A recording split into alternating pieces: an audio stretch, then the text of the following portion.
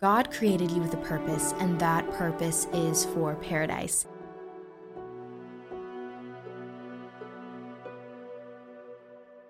Welcome to this week's episode of Purpose for Paradise. This is episode 3, Navigating Hard Times, Heartbreak, Suffering, and Grief. So often when we're going through a hard time, a heartbreak, a season of suffering, whatever it may be, there's a tendency to have a desire to want to go back to a time before this thing happened. Oh, I wish I could just be how I was before this happened to me, etc., etc. But I think instead of trying to go back to how we used to be, suffering and heartbreak and pain, it's the catalyst that allows us to become one step closer to the fullness of being the version of ourselves that God created us to be. Romans chapter 5, verse 35 tells us, not only that, but when we even boast of our afflictions, knowing that affliction produces endurance, and endurance, proven character, and proven character, hope. And hope does not disappoint, because the love of God has been poured out into our hearts through the Holy Spirit that has been given to us. Scripture tells us that in our affliction, our spirit is being refined, and thus our affliction produces growth of character. Therefore, instead of spending so much time wishing that things could be as they once were, rejoice in the character growth that you are experiencing and enduring, and embrace the fact that pain isn't without purpose, and God is using whatever you're going through, whatever suffering, to refine your spirit. So don't go back to a version of yourself that God needed to refine, and embrace and look forward to who you are now becoming through the character building that you are undergoing in your season of suffering. And I think a turning point in the process of suffering or grief or heartbreak is accepting the fact that the version of yourself before this thing happened to you, whatever it may be, whatever sort of suffering you're going through, the version of yourself that you were before that no longer exists. And that's okay, and that's a good thing, because the version of yourself that's blossoming from enduring this trial, enduring this season of pain, because through this, you can identify areas that you made mistakes in or need to grow. There's certain things that you would never do again. There's certain situations you would never put yourself in again. There's certain ways you would now handle a situation that you may not have done before, that you now know through this period of your character being refined. So you live and you learn, and that's a learning and growing process. Don't stay stuck in the past of wanting to go back to a version of yourself or wanting to go back to a place that you were before something happened, because where you're going, where God's taking you through this suffering, through this refining of your character, is taking you one step closer to who He made you to be. When we look at creativity, art, music, some of the best songs, some of the best poetry, some of the best creative content comes out of seasons of suffering. Some of the best songs are those heartbreak songs. A season of heartbreak, a season of grief, a season of suffering is such a time of rediscovery. There's new hobbies, new passions, old passions rediscovered that can be unlocked during this season, because this is a season of character development and growth. When we look at Earth seasons, spring isn't year-round. Our Earth goes through a winter where it's barren, it's cold, and it's in that season that the Earth is preparing to blossom forth in the springtime. Winter is the heartache of the Earth. That which is barren holds space to eventually be filled, to spring forth in abundant harvest. During winter, there's a lot of animals that go into hibernation. So it's okay to take time to pause, rest, have space. Because if you're caught up in that winter storm, that season of suffering, if you're not taking time to rest and to spend time alone with God, that season, the season of suffering, can either make or break you. You're either going to come out of it better, or you're going to let it destroy you. You're more susceptible to illness in this time. It's a very fragile and sensitive time when you're going through a season of suffering. And so that calls for a sort of rest and hibernation. And I think the question always arises, how do we help ourselves and how do we help others in seasons of suffering? A lot of times when someone's going through a hard time, it's common to hear, oh, well, just have faith, things will get better. Just have hope, things will turn around for you. The hope of the resurrection doesn't diminish the pain of the crucifixion.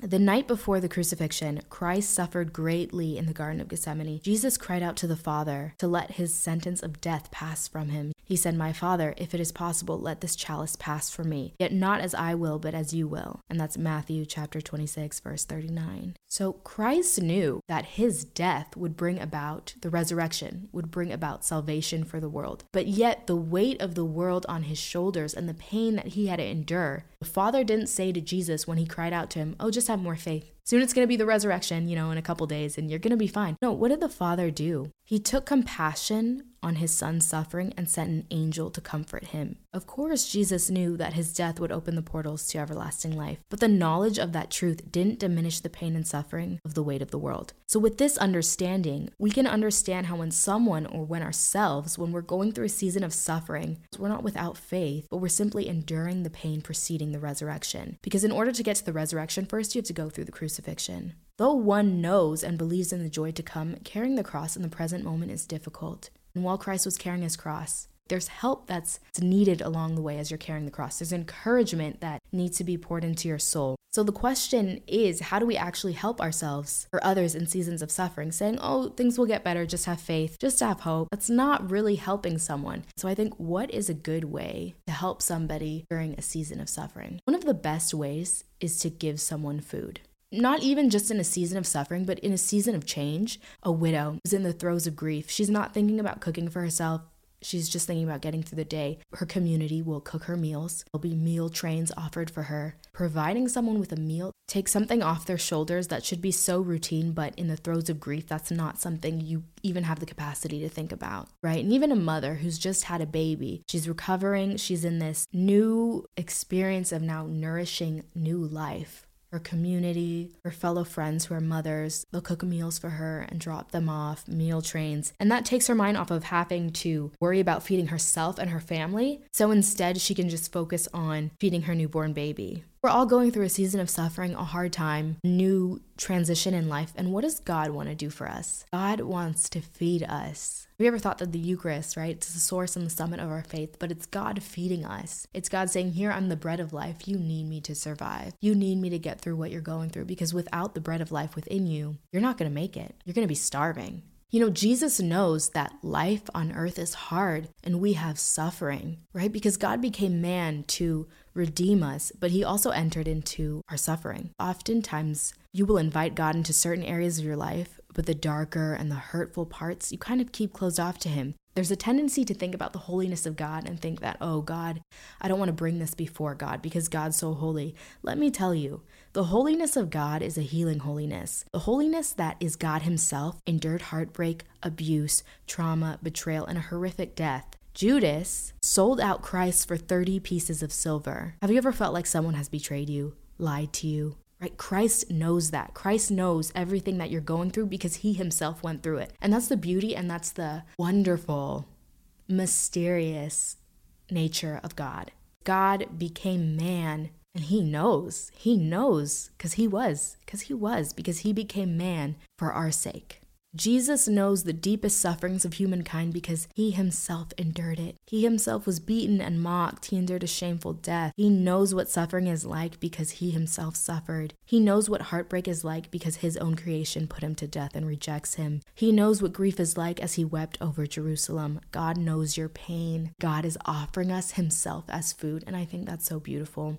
Going to the Eucharistic banquet to be filled with the bread of life. And that way, when you're filled with the bread of life, you can feed other people. And that's the gospel in essence, right? Being filled with God so you can fill others and thus help everybody get to heaven. But you can't feed others unless you're being fed by God. And as a woman, great healing comes from understanding and looking at Mary, the mother of God. She witnessed the passion and death of God, her son. Mary endured unimaginable trauma and heartbreak. And I'm not sure how many of us actually understand this or realize this or think about this, that she endured something so horrific to see God be put to death by his own creation, but God is her son, and that's such an intimate and personal connection between mother and child. She saw God who is her son, suffer unimaginably the trauma of the crucifixion. I think recognizing that Mary went through trauma, Mary went through agony, she went through suffering, unimaginable suffering. I've read many different books from various mystics about the passion and death of our Lord Jesus. I believe it was maybe to Saint Bridget of Sweden. There's a book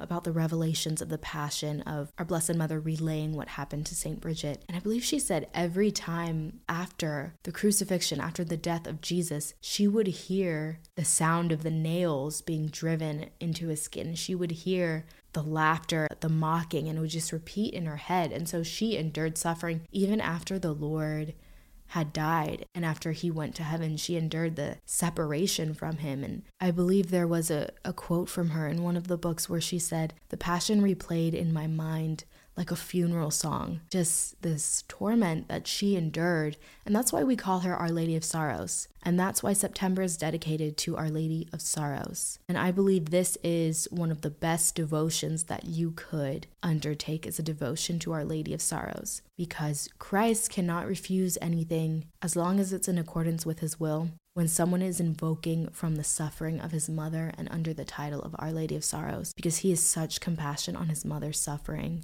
as he has compassion on yours. But his beautiful and beloved mother, who stood underneath the cross and witnessed him die in such a horrific way, he has such compassion and such tender care for her heart that he cannot refuse any request that is made when invoked and when asked under the title of Our Lady of Sorrows.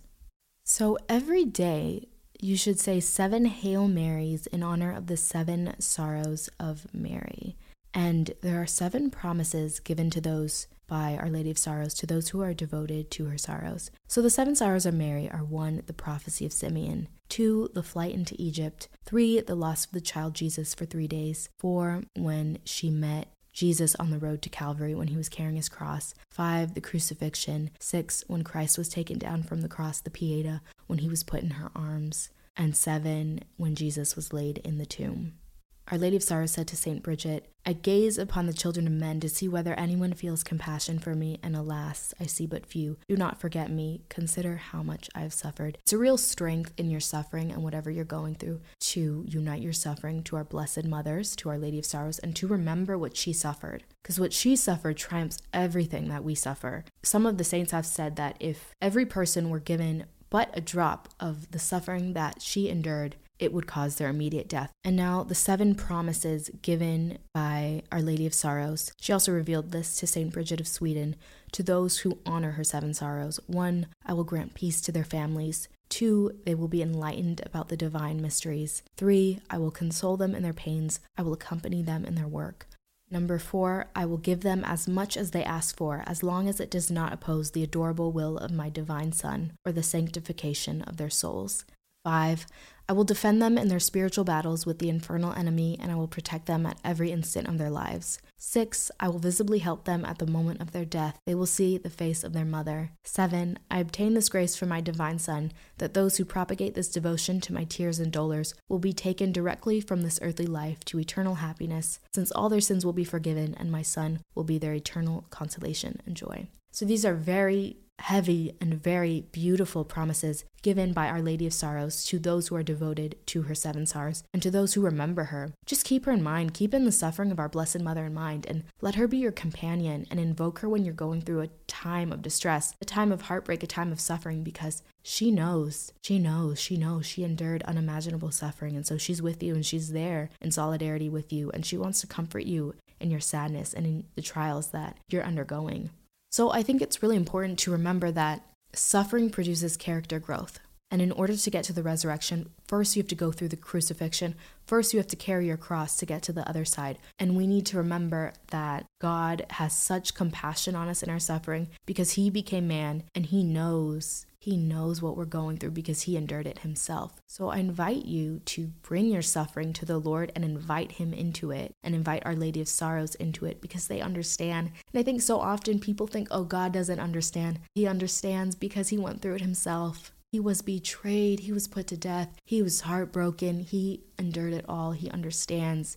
God understands, and God loves you, and he wants to help you. He wants to help you become the woman that he created you to be. So if you're going through a hard time, look at this as an opportunity for character growth. You're one step closer to becoming who he made you to be, and let this refine your spirit. Don't let it break you. Suffering can either make or break you. You're either going to suffer with Christ or without him. Suffer with Christ, and that way your suffering has meaning, has redeeming value, and it has value to take away your punishment for your sins, and it has value to refine your spirit.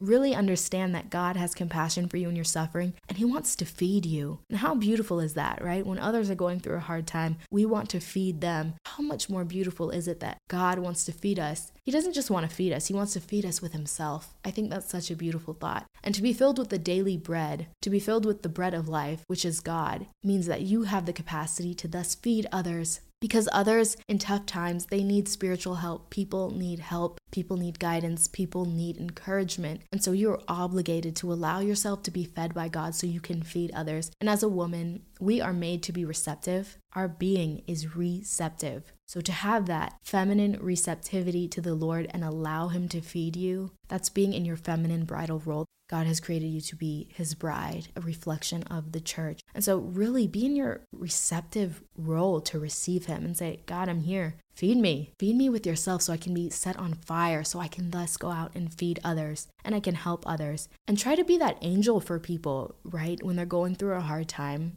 Or even for yourself, ask God to send you an angel. Befriend your guardian angel. Befriend Our Lady of Sorrows. When Christ was going through the hard time in the Garden of Gethsemane, the Father didn't say, Jesus, just have more faith. You'll be fine. Have hope. Things will turn around for you. No, the Father sent him an angel to comfort him in his moment of grief, in his moment of anguish when the weight of the world was upon him. Sometimes what people need is an angel, is encouragement. Because in order to get to the resurrection, first you have to go through the crucifixion. And we can know that the resurrection is coming, but sometimes it's really hard to carry the cross. So be that angel for people and try to feed others with the bread of life that you have been fed with. But in order to feed other people, first you have to be fed by God. So allow yourself to be fed by God, to have an intimate relationship with the Lord, to bring your suffering, bring your pain to him so he can refine it, he can transform it for you, and you can thus help others in their suffering. Remember Christ in the Garden of Gethsemane and really ask Christ in that moment to intercede for you and meditate upon him in the garden and what truths are revealed in that passage from scripture and how the Father sent him an angel in his suffering. And give yourself grace to grieve, give yourself grace to be upset, because sometimes when we're going through a hard time, so often we think, okay, I got to get myself together. No, sometimes life is hard and sometimes you're carrying the cross and it's okay. But just know that God has such compassion on you and he's going to use this to refine you. And you're going to come out of suffering better than you were before.